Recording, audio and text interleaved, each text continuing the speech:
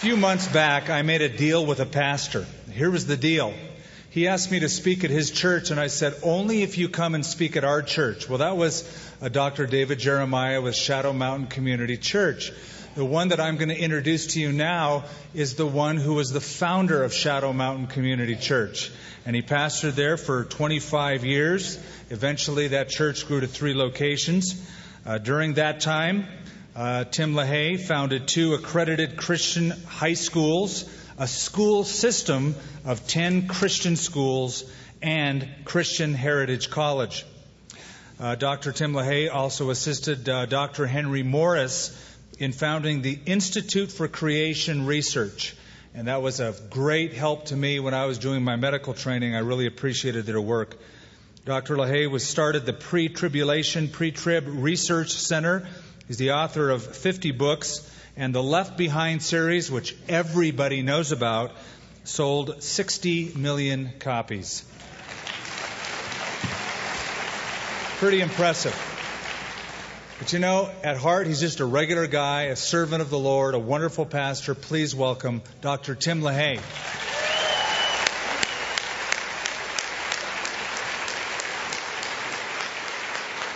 Thank you, sir. Wow. Thank you. Wow. My father would have enjoyed that introduction. My mother would have believed it. What an honor to be with you today in this incredible prophecy conference. I mean, prophecy is what I'm all about in the last 25 years of my life. And I'm just so thrilled that on Saturday afternoon so many of you have come. I'll try my best not to drive you away. But prophecy is God's means, and I'll show you in a moment how God uses prophecy, fulfilled prophecy, to prove that He alone is the Lord. Now get your pencil out because I want you to write it down. But before you do that, I'm not just about speaking on prophecy. I want God's people to be blessed by prophecy, because prophecy has done 3 things for people. Whenever they get stirred by the prophetic word of God, it causes them to be more evangelistic. It causes them to be more missionary minded. It causes them to be more interested in holy living in an unholy age. And I submit to you that's one of the major things we need today. So I'm commending you for studying prophecy, but make it a priority in your life, because it is all the motivation it gives you is helpful. Now on the book table back there, we have special prices for special books, and I want to tell just a few of them. I brought too many books. I had written too many books to bring along. I don't have a freight train. And but I wanted you to see this one. I've always dreamed of a charted book of prophecy. 50 of the major charts, or major issues of prophecy are charted in this book and described. It's a seminary course that you can do at home. But I'm just so grateful to God for His blessing. I had the vision for this, and I went to a publisher and I said, I want a fold-out chart to start this. And they said, no, you can't, it's impossible. And I wanted to show you what's impossible. It's God's plan of the ages. And once that grips you, I don't think you can really understand God or His method until you understand His plan for your future. God has 2 plans for you. One, the long-range prophecy that He has for all of us, His plan for the future. And by the way, the best is yet to come. Believe me. And then He has a plan for you, for your life. He wants to use your life. And I want to tell you, as a veteran of the ministry for over 61 years, the best bargain you can ever make with God is to give it to Him. It blesses you in this world and the world to come, and it even blesses you in your life and marriage. I see so many young people. How many of you are single? Let me hold up your hand. Okay, look around, see who's here. I have a great affinity as a pastor for 37 years. I have an affinity for marrying people. I think I've married over 356 people. That's about 3 more than I've buried. And And it's exciting. I love to see people get together and be maritally happy. I have been blessed in that I've been married for 61 years.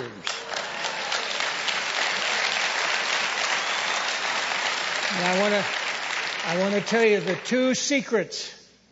Always obey these secrets. Number 1, you only want to marry a committed Christian.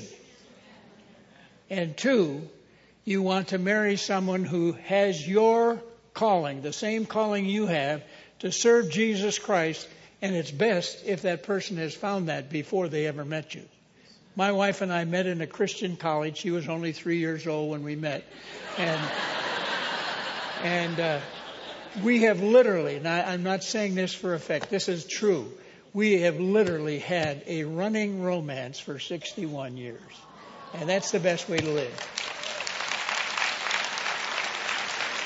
Now, to help you folks that are learning about prophecy for the first time, my colleagues and I in the Pre-Trib Research Center moved together and we wrote the Prophecy Study Bible.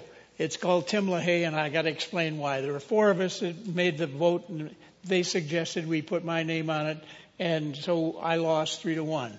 And anyway, it's the Tim LaHaye Prophecy Study Bible, and I've always wanted to have charts and diagrams, and it's got 16 color charts in it.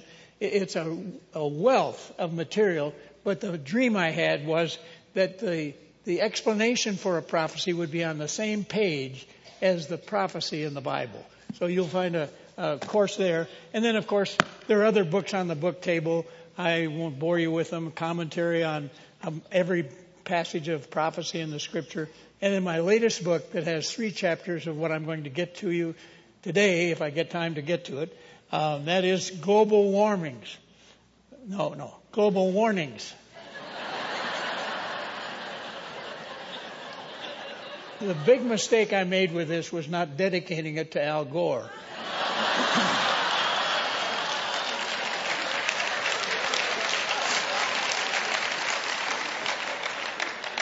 Enough said. The question that I answer in this book is, are we on the brink of World War III? And may I point out to you that I believe not only that, but we're also on the brink of the second coming of Jesus, or the first phase of the second coming of Jesus, which is the rapture of the church. But that's a session for tomorrow. Turn with me in your Bible to 2 passages of Scripture. First of all, I want to be very quick and give you this that I want you to memorize. In Isaiah 46, Isaiah was the prince of prophets. He ranks up there with Daniel himself. And, of course, Ezekiel and Jeremiah, they're hard to beat. No wonder they're called the major prophets. But Isaiah lived at a time when Israel had apostatized and they were worshiping idols, and he couldn't understand why people would make something with their hands, cover it with silver and gold or platinum, and then bow down and worship it. And then worse than that, ask it questions about the future. What should I do? It's insane. And yet they were doing that. And so God himself spoke through Isaiah with these words, 9th verse. These are the verses that you should memorize. By the way, I only found these about 3 years ago.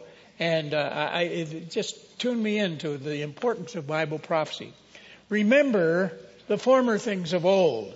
All the miracles I perform in saving the children of Israel is what he's saying. For I am God, and there is no other. I am God, and there's none like me. Now that's an astonishing thing for God to say through his great prince of prophets. But then he shows us how we can believe that, declaring the end from the beginning. Now what is the end? The last days, how the world is going to come to its end. That's going to be the subject of my next series of fiction books, the end. As we're approaching the end, we need to see that God has a plan. He said, I declare the end from the beginning. Now, when I first read that, as one of the founders of the Institute for Creation Research and a colleague of Dr. Henry Morris, who's Mr. Creationism, I couldn't help but wonder, why does he start with the end first? instead of as he starts in the Bible. In the beginning, God created the heavens and the earth. Very simply, because there were no witnesses to creation. There are all kinds of witnesses to prophecies that have been fulfilled. And just to whet your appetite for this, do you know how many prophecies there are in the Bible? Over 1,000, closer to 1,100. We have them all listed in our prophecy study Bible. And then he said, I am the one that can declare the end from the beginning. Well, with over 1,000 prophecies in the Bible, you reckon with the fact that over 500 of them have already been fulfilled. Whenever someone says to you, why do you take Bible prophecy literally? Very simply, because over 500 prophets prophesied something in their time and it has already been fulfilled. For example, I'll just give you one. I don't want to get carried away on this because I got my message that I've been assigned and I can't wait to get to.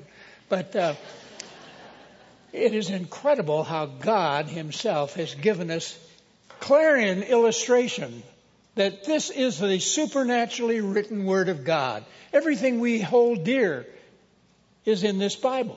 Everything that we base our future expectations on is in this Bible. And we believe that it came from God. It says that over 1,200 times in the Bible. How do we know it?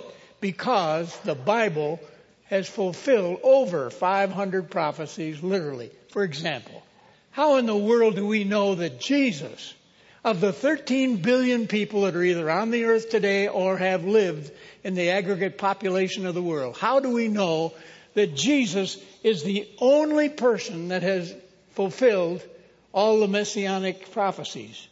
By laying them out, and you find 109 prophecies just of the Messiah. And how many did Jesus fulfill? All of them. How do I know that he is the only one that is the way to God? Because he's the only one that has fulfilled all the prophecies. For example, do you know how many someone else may have fulfilled by the time he's born of the seed of the woman?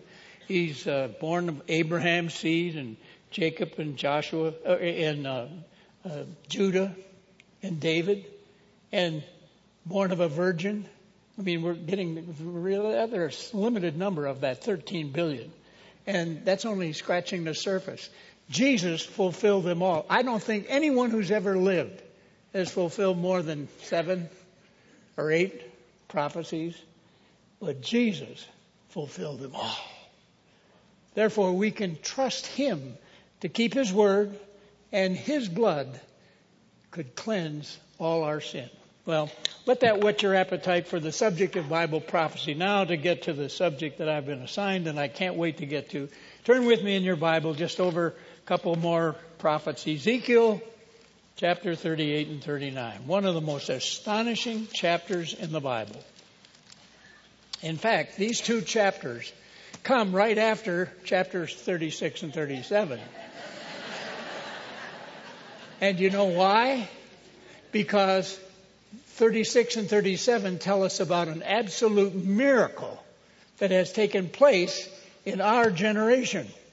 The children of Israel were without a homeland for 1,700 years. In the year 135, the Roman emperor issued a decree. He was so disgusted with the Jews, and they're always creating a revolution or something.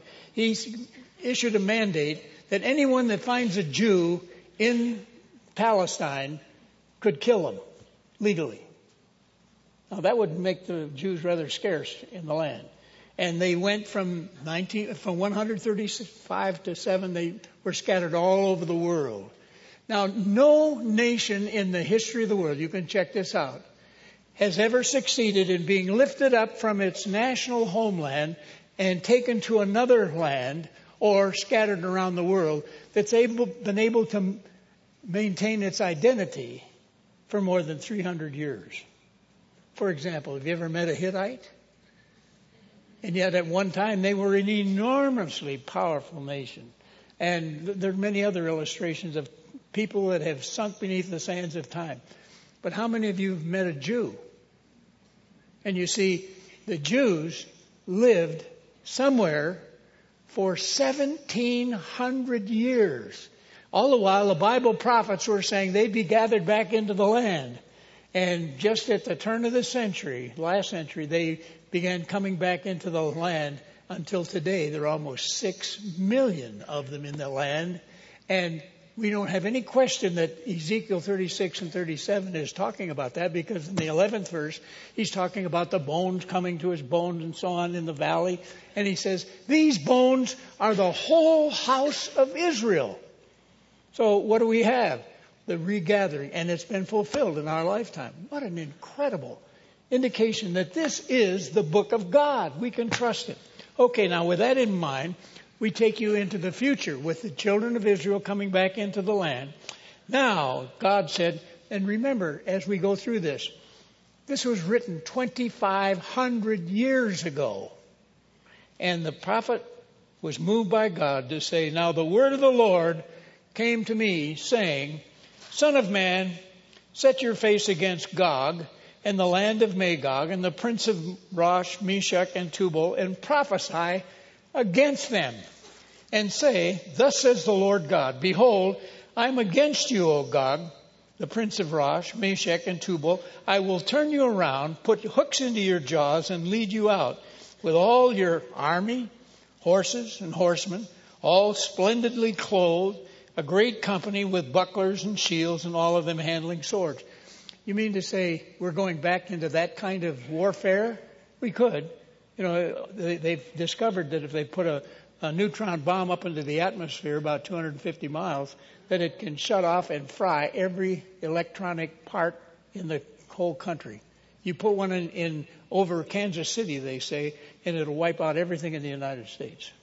Won't kill the people, but it'll wipe out everything that we depend on. All you folks that didn't turn your cell phone off, be wiped out. Okay, now notice what he said. Prophesy against these nations.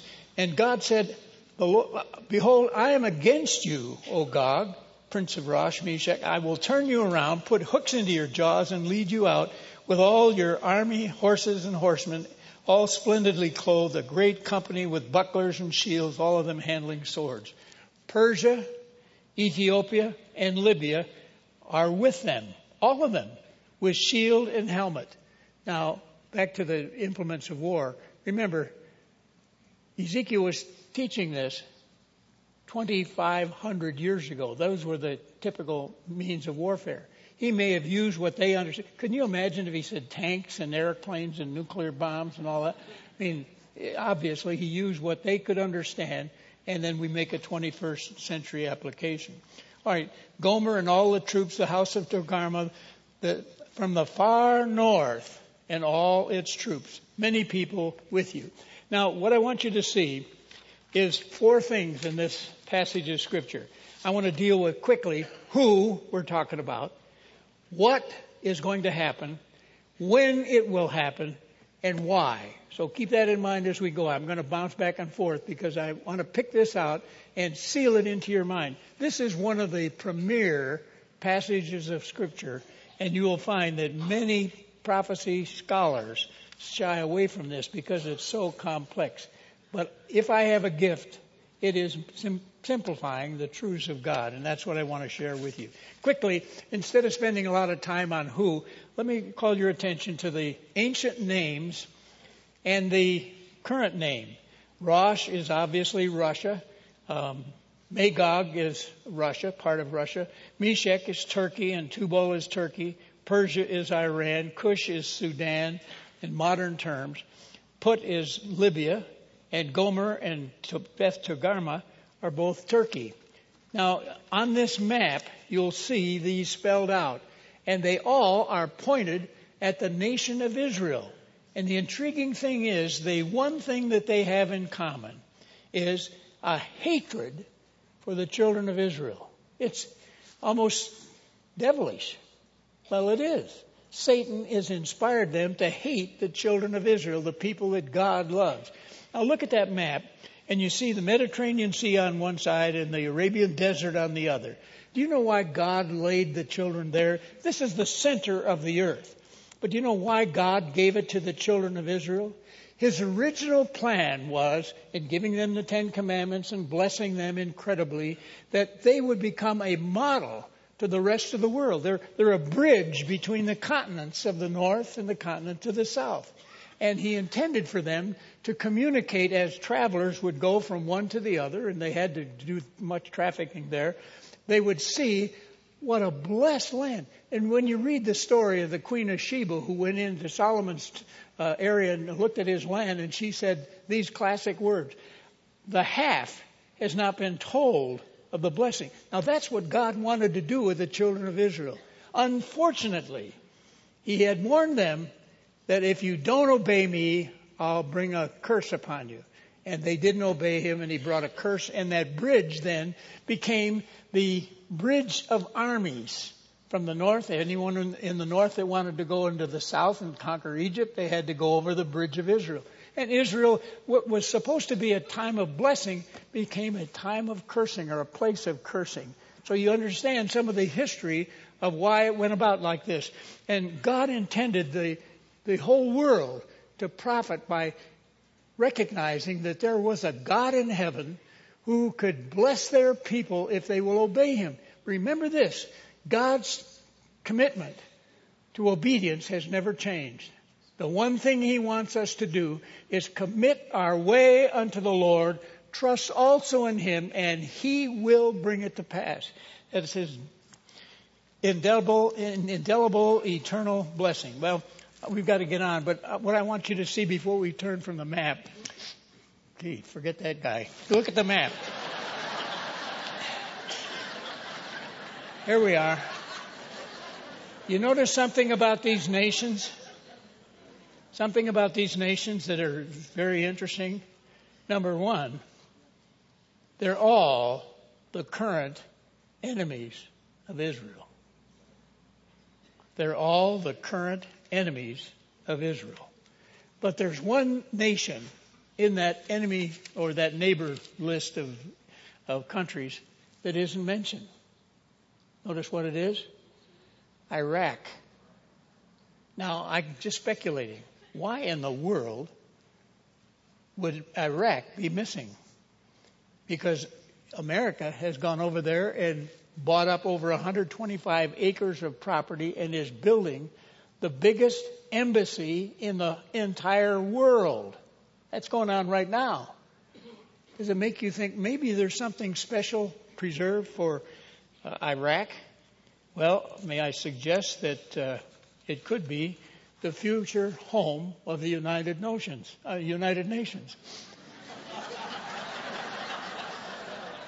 Slip of the tongue,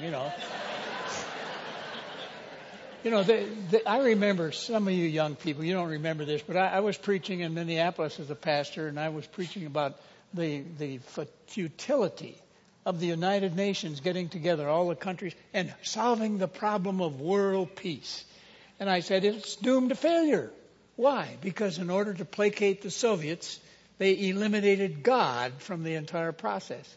And have you ever seen that classic picture of I think the Seventh-day Adventists or something put it out, the tall picture of Jesus knocking at the United Nations building, and he's on the outside knocking for entrance? Well, that's the picture. They left Jesus out. I've been there. I've seen them worshiping, announcing the worship at 9 o'clock the next morning of the Wiccans.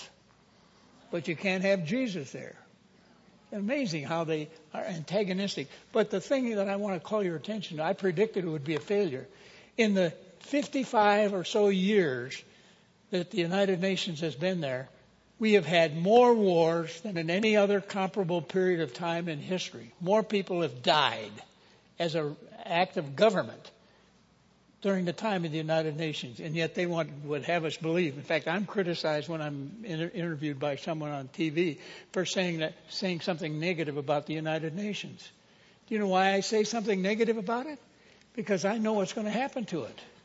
There is a one world government coming, and we're seeing it, and I'm not sure it's always going to be in Manhattan. Thank God for that. It could be that this new era or this new place for the United Nations could be the home of the Antichrist capital, or both. It could be the United Nations moves to, they're complaining about how they can't park on every street. The people in New York complain because they can't find a place to park. And you'll find a lot of tension, and it's, murder capital. And they'd like to get out of New York. And we'd like to have them get out of New York. But I kind of believe that Babylon is going to be rebuilt. Well, I don't kind of believe it. I know it's going to be rebuilt because there are 4 passages that talk about its future. And just read Revelation chapter 17, 13 and 17, you'll see the future of it. We don't have time to go into that, but it could be that that's the place where the Antichrist is going to come in. When he takes over the world, it would seem like he would just move into the United Nations. And it'd be just like the United States. When they give away all of our tax money, just tax us and give it to whoever, the bankers or stockholders or whoever needs it. We'll just fill everybody's pocket except the people that pay the taxes. And the good news is, according to one of the candidates, only 5% of the people are going to be taxed.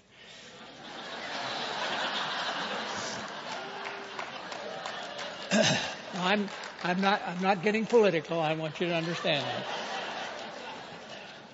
Okay, now what is going to happen with these nations that are surrounding Israel and want to stamp her out? Well, look at verse 8. He says, after many days you will be visited in the latter years. I'll come back to that in a moment when we get to when. You will come into the land of those brought back from the sword and gathered from many people on the mountains of Israel, which had long been desolate. They were brought out of the nations, and now all of them dwell safely. You will ascend, coming like a storm, covering the land like a cloud, you and all your troops and many peoples with you. Doesn't that sound like an airborne invasion? You ever been to Fort Benning, Georgia, and watched the paratroopers come out in mass? I mean, the sky is filled with all, just like that. Thus says the Lord God, on that day it shall come to pass that thoughts will arise in your mind, and you will make an evil plan. You will say, I will go up against a land of unwalled villages. By the way, that's the situation today. Even the wall around Jerusalem, the gates aren't locked at night. Remember in the old days, they used to have the needle tie. That was a small gate that they let in, and the camels would have to get down, take off their load for travelers or caravans, and come in on their knees, and because of safety.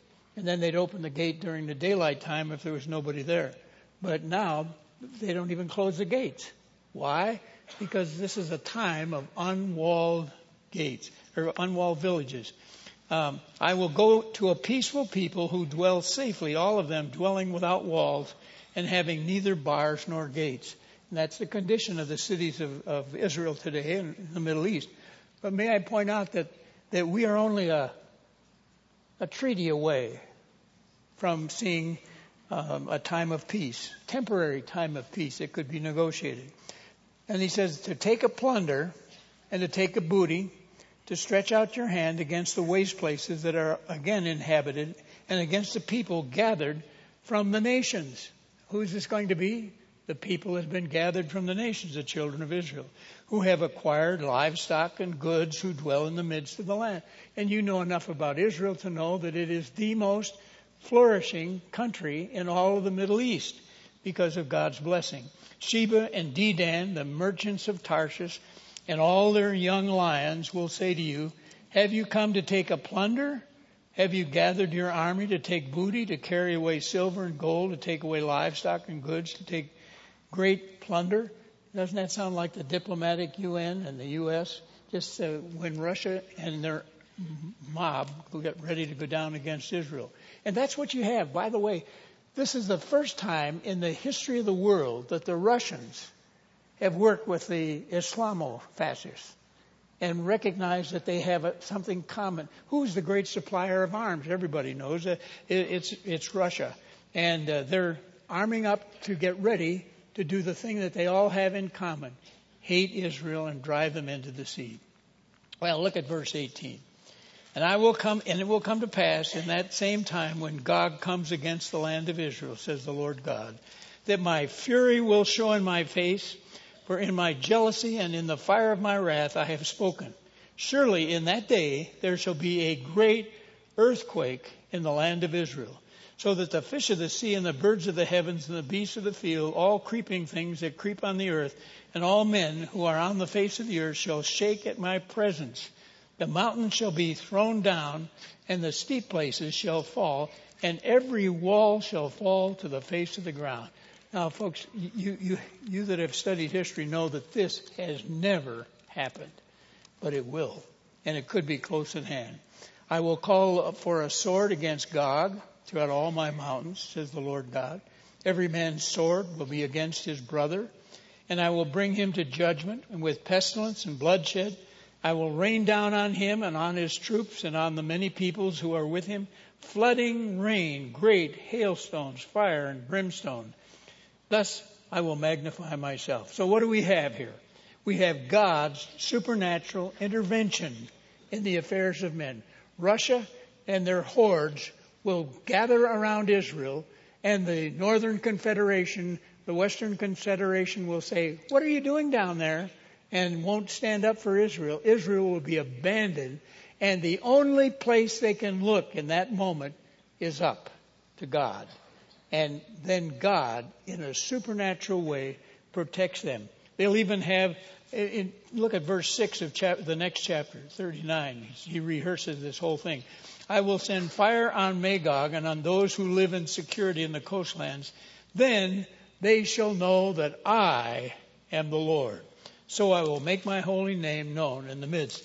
So God is going to destroy the Islamofascists and the Russians, not only on the battlefield, but also those that secretly hide in the places where they've gone. And I might back up and say that there are some scholars who say that there could be a reference to the United States here. I've never found the United States in prophecy. Never seen anything that indicates in history any nation that has been as good to the Jew. In fact, I might just slip in this thought. I think the best plan of national defense in America is our treatment of the Jew. In the 12th chapter of Genesis, he makes it very clear that I will bless them that bless thee and curse them that curse thee. And I've heard all my life that someone has said, if God doesn't judge America for our sins, we're the pornographic capital of the world, thanks to the liberal Supreme Court justice members. And many of the evils that have happened in my lifetime as we brought people in that are not of a Christian background, but have a socialist mentality, that is no God. Man is the measure of all things, and they can solve the problems of man independent of God. Bring them in, and they change our heritage until we have earned the judgment of God. But personally, compensating for that or balancing that is our treatment of the Jew. If you know history, you know there has never been a nation that has been as good to the Jew as the United States of America. May it ever be so. Not only for the sake of the Jews,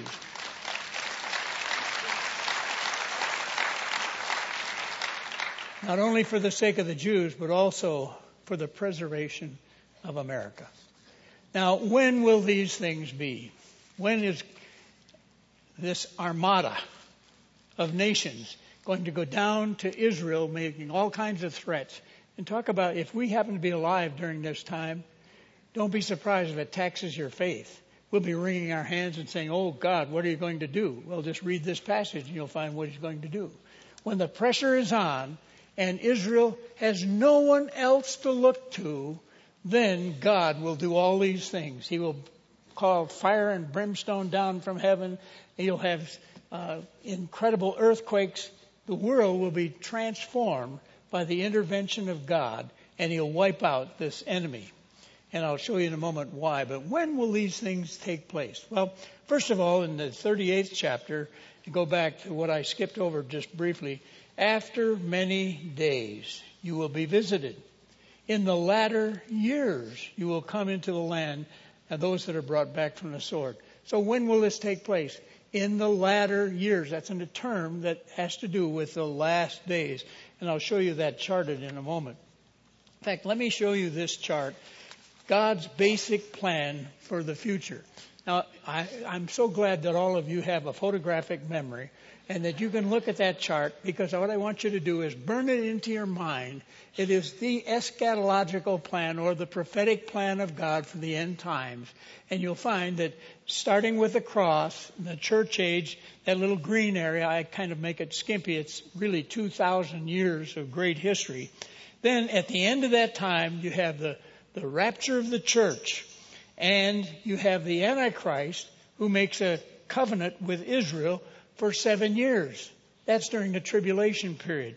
And if we had time, I found 49 references in the Old Testament to the tribulation. In fact, in Deuteronomy chapter 4, it's called tribulation, or the time of Jacob's trouble, and many other terms for it. And you'll find that for 7 years, he makes a covenant with Israel. And because they're so blessed, they're going to find something in Israel. Someone thinks it's oil. They're down 19,000 feet hunting for oil, and they haven't found it yet. I'm not sure what they're going to find. But one thing I know, they're going to find the place of the headquarters of the millennium to be a very fertile area. And God is going to make it very attractive to the enemies of Israel. And during that tribulation period, notice I have that in red in the diagram. That's only 7 years. If we were to put it in according to scale, it would be so small you could hardly see a blip on the screen. But I've elongated it because it is a very, very important passage of Scripture. In fact, more space is given in the Bible to the tribulation period than any other subject except the life of Jesus and the words of Jesus. And of course it is his story. But it shows you the importance of that 7 years. And I'd like to put it in perspective very quickly. And that is, God, in his marvelous grace, plans for the millennium to come short at the end of the tribulation. We don't wonder when the millennium is going to come. In Matthew 24, Jesus said, immediately after the tribulation of those days, then he comes in his glorious appearing and he sets up his kingdom. So during that tribulation period, you have the merciful God of prophecy. And that to me is what he is. He is the merciful God who is always saying to mankind, come unto me and I will give you rest. Come unto me and I will give you forgiveness. Come unto me and I will bless you. And of course, the thrilling thing to me is God didn't say, all you perfect people, come to me. If you notice that, never in the Bible does he do that. Instead, all you that are sinners, come now, let us reason together. Though your sins be as scarlet, they shall be as white as wool. How could that be? I was on the plane recently, and a man who's obviously a skeptic, he said, the thing I can't understand is how you can believe that one man's blood could atone for all the people that have ever lived and that are on the earth now. And I said, he couldn't. He was kind of startled that I answered that and agreed with him. The only thing we agreed on. And he said, how do you explain it? I said, that was not the blood of a man. That was the blood of God, his only begotten Son. Now, when you inject God into the formula, could it be that one person's blood could atone? Sure. Quality. And we understand that today. Okay, now during that tribulation period, the thing I want you to see is God reigns. In the book of Revelation, there are 21 specific judgments that he brings on the earth. What is he doing? Trying to torture people? No. What God is doing, he knows that the millennium is just around the corner and people will have to make their decision and they must make it within that 7 years. So what he does is he shakes the earth violently from its, so that we lose, or the people living during that time will lose their false sense of security. I live in the earthquake zone, just, a few miles from the fault zone in California. And that's why I read about all these floods and these, plagues and all the other things happening and wonder, how long, O Lord, will it be before or after the rapture? My wife and I have a covenant with God. We are going up together in the rapture. Anyway, But during that tribulation period, what God is doing is He's shaking man, and the result will be just like in 9/11. What happened across America when suddenly we were bombed for the first time and we're no longer protected by the oceans on each side. Suddenly fear gripped the hearts of people, and many people turned to Christ during that time. Now, some of it was not, just emotional, but many were very sincere. Well, that's what God is doing. He's during that tribulation period, He's going to shake the earth, and then He'll also send 144,000 Jews as servants of His out to preach the gospel. Can you imagine what it will do to world evangelism when the Holy Spirit pours out upon 144,000 Apostle Paul types? Wow. We'll see a revival move there. No wonder that passage in Revelation 7 says the result is that a multitude which no man can number from every tongue and tribe and nation will stand before the Lord. I mean, there's going to be a soul harvest during that time that is just incredible. Well, during that tribulation period, God is getting people ready, because when Jesus comes in His glorious appearing, it's too late. You have already made up your decision, or people will have made their decision by then, and it's no longer opportunity for them to be saved. The only people who will go into the millennium, by the way, will be believers in their natural body. See, the population during the millennium is going to be astronomical. That's why I optimistically think there'll probably be more people in heaven than in hell.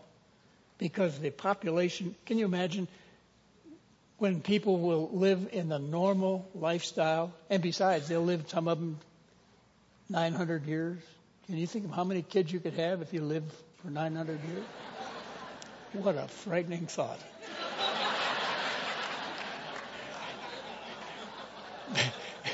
Bev and I have only lived together for 61 years, and we've got 4 children, 9 grandchildren, and next December we'll have 10 great-grandchildren.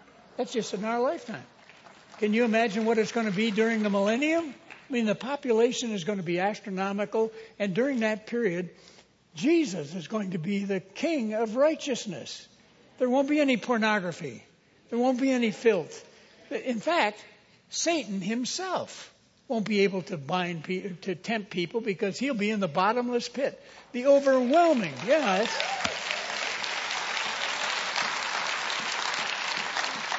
the overwhelming majority of them will be saved during that time. Well, I've got to rush on. Those of you who don't get the rest of this message, read my book. I got 3 chapters on global warming on this. Anyway, at the end of the tribulation period, the Antichrist and the false prophet are cast alive into the lake of fire.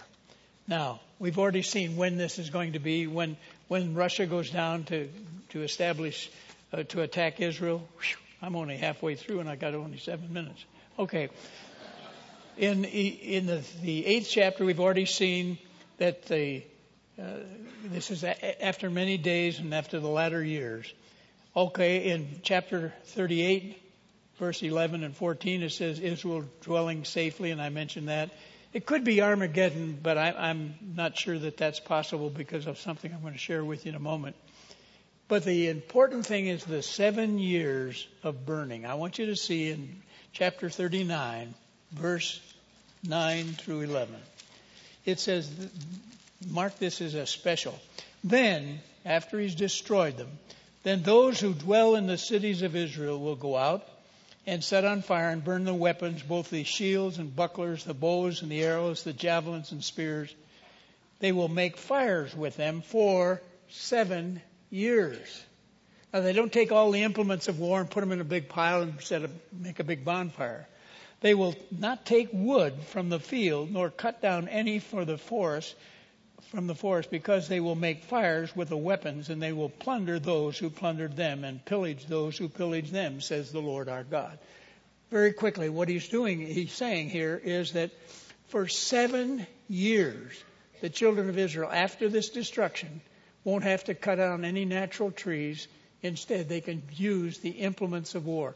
The winters in Israel are somewhat moderate. And they don't need a big bonfire. They need something to heat up their home. and they'll find the implements of war. But notice the period of time they're doing this. For 7 years. That's very important. If you look at the chart, you've got to locate that 7 years somewhere. Now, you can't locate it in the millennium because it's a whole new world going into the millennium. So you have to move it back. Well, it could be the 7 years of the tribulation if Russia and their allies are destroyed at the beginning of the tribulation. But the last half of the tribulation, you'll find that that's the time when Antichrist breaks his covenant with Israel, according to Daniel chapter 9. And so it must be at least before, in the first half of the tribulation, when he makes a covenant with Israel and keeps it for while he's getting ready to take over the control of this world government, and then he breaks it in the middle. So if you're putting the 7 years of war, you've got to put them before that. It could be 3.5 years before, because during the last half he's going to persecute the Jews all over the world. So they won't be living in the Holy Land to burn the implements of war. So what I'm saying is you're putting the destruction of Russia and their Muslim allies at the beginning of that tribulation period. Now, whether it's going to be before the rapture or afterward, I don't know. And nobody else does either. Could be either one. Now, I'm not saying it is, but I'm saying it could be. In fact, I'm going to show you in a moment the results of all this and why it's so important. But the 7 years have to be spent burning that before the millennium begins. And it could be before the rapture or after the rapture. See, one of the mistakes of the pre-trib position is that the rapture does not trigger the tribulation. It's the signing of the covenant with Antichrist and Israel that starts the tribulation, according to Daniel 9, which means that Israel could be rescued by God in a supernatural way even before the rapture. And I'll show you that in a moment. But let's quickly go on to something else. I want to get to the why will God do all this.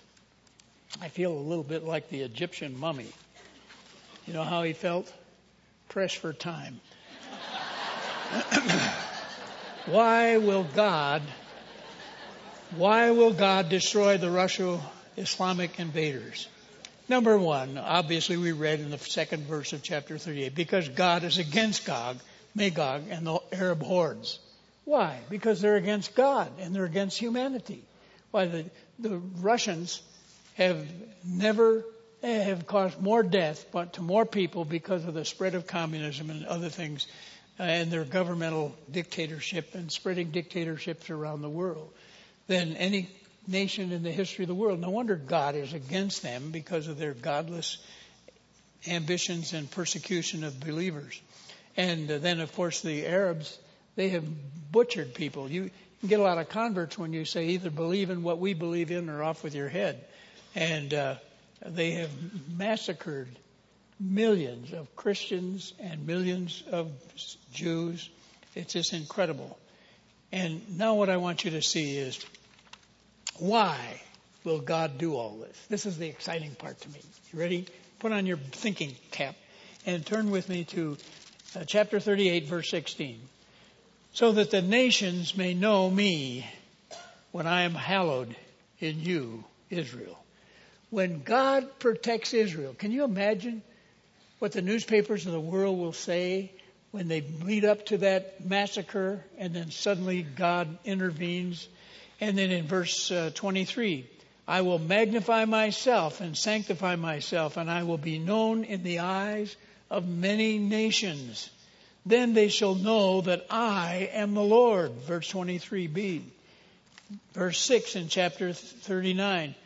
Fire on Magog and the secret Islamists in the coastlands. Then they will know that I am the Lord.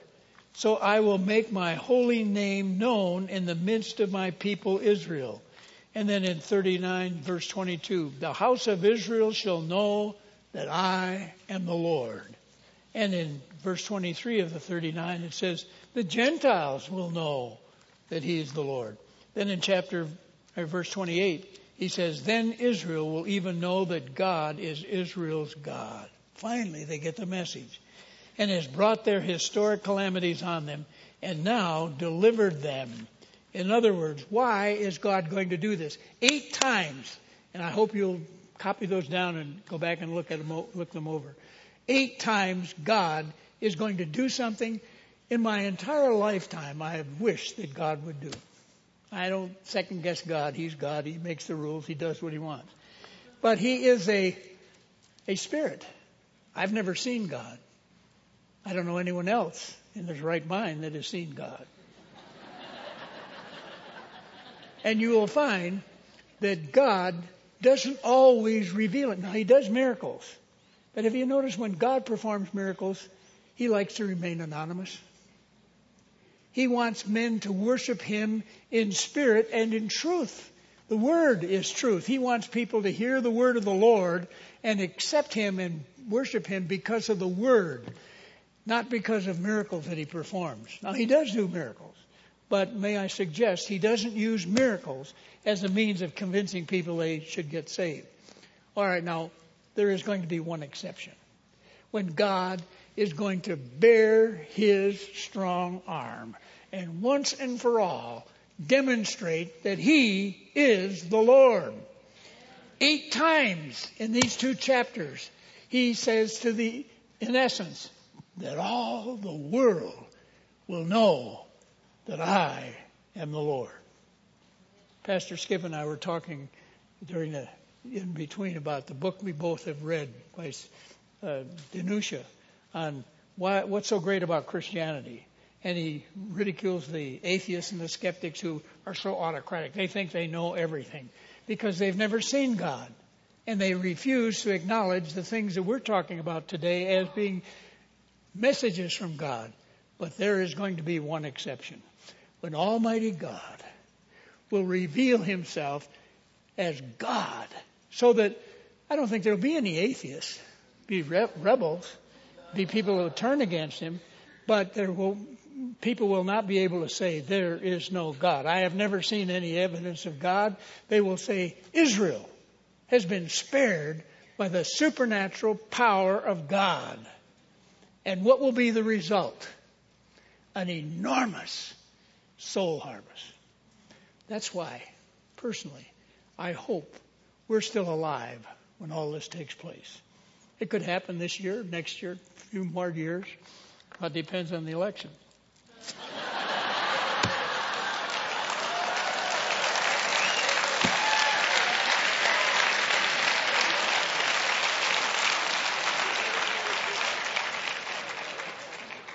But I think I know something about God in my 61 years. I have found God is a merciful God. We were singing about it so beautifully earlier today. God looks at this world, and how many people does he want to be saved? Just we Scotsmen or Irishmen or, Germans or Arabs or whoever? You know, my favorite verse in the whole Bible, besides John 3:16 and about 12 other verses, is 2 Peter 3:9. It's not God's will that any should perish, but that all should come to repentance. And that's the will of God for you. God's will for everyone in this room, it starts out the same. It's not his will that you perish. And how can you avoid perishing? By calling on the name of the Lord Jesus Christ. Where you say, yes, Jesus, I believe you died for my sins. And you rose again the 3rd day. By the way, why did he rise the 3rd day? Because he said he would. 7 times in the gospel. It went right over the heads of the apostles. They were so depressed. But he said, I am going to die and I'm going to rise again. Like Jonah was 3 days and 3 nights, the whole drill. 7 times he predicted he would. Why didn't he rise on the 2nd day or the 4th or 5th day? Because it would be on the 3rd day. That's the sign that we know we're right. That Jesus is the one and only way of salvation. So let me close this meeting.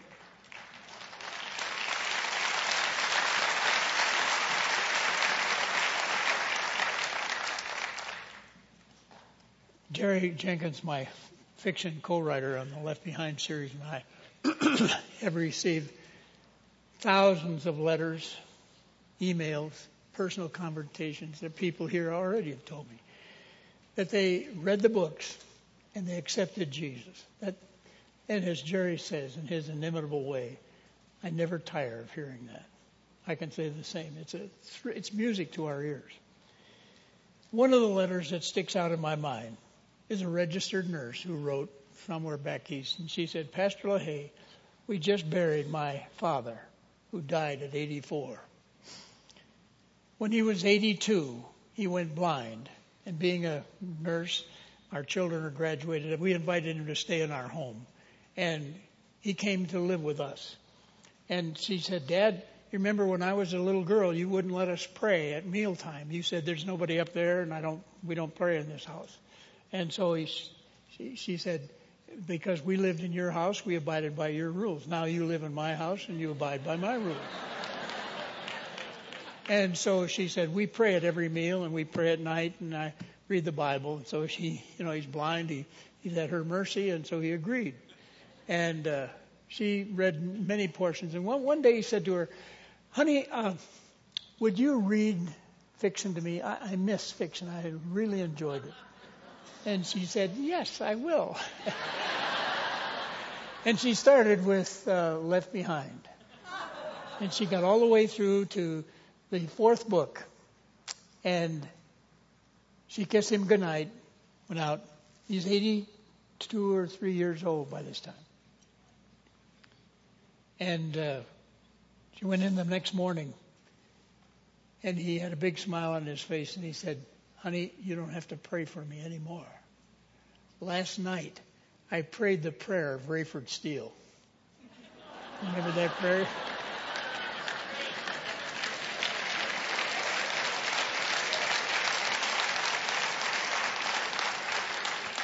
Ten days after his memorial service, she writes this note to me. She said, Dear Pastor LaHaye, you can just feel her heart.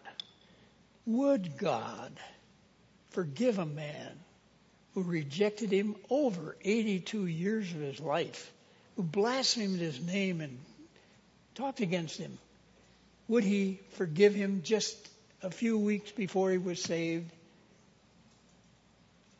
And I was tempted to take my letterhead, a big felt pen, and say, yes! Because that's what he does. He loves all mankind in spite of our sin. And the good news is, there's nobody here that has sinned too great, but what God can cleanse your sin. Let's bow together for prayer. With every head bowed and every eye closed, look into your heart and answer the most important question in life. Have you really called on the name of the Lord? If you can't think of a time when you really did, when you prayed that simple prayer, oh God, I believe Jesus is your son. He died on the cross for our sins, my sins. I want him to come in and save me, forgive me. Let me into your heaven someday. If that's your need, make it your prayer. The neat thing is God hears the heart cry of any individual. He loves you. He's demonstrated that. What could he do more than give his own son to die for you? Are you willing to call upon him? You say, well, Tim, I'm not sure I know how to pray. Let me word a prayer for you. Oh God, just say this in your heart. Oh God, forgive me. I have sinned against your son. I've rejected him. But I realize he is the only way of salvation. Come into my heart, Lord Jesus. Forgive my soul. Cleanse me. If that's your prayer, your need. Make it your prayer. Heavenly Father, thank you for this great conference and these people who love your prophetic word. And I pray that they may have burned into their heart and soul that you are going to demonstrate your presence one day to this lost and dying world, and that they can walk by sight as well as by faith. Speak to us in these closing moments, we pray in Jesus' name. Amen.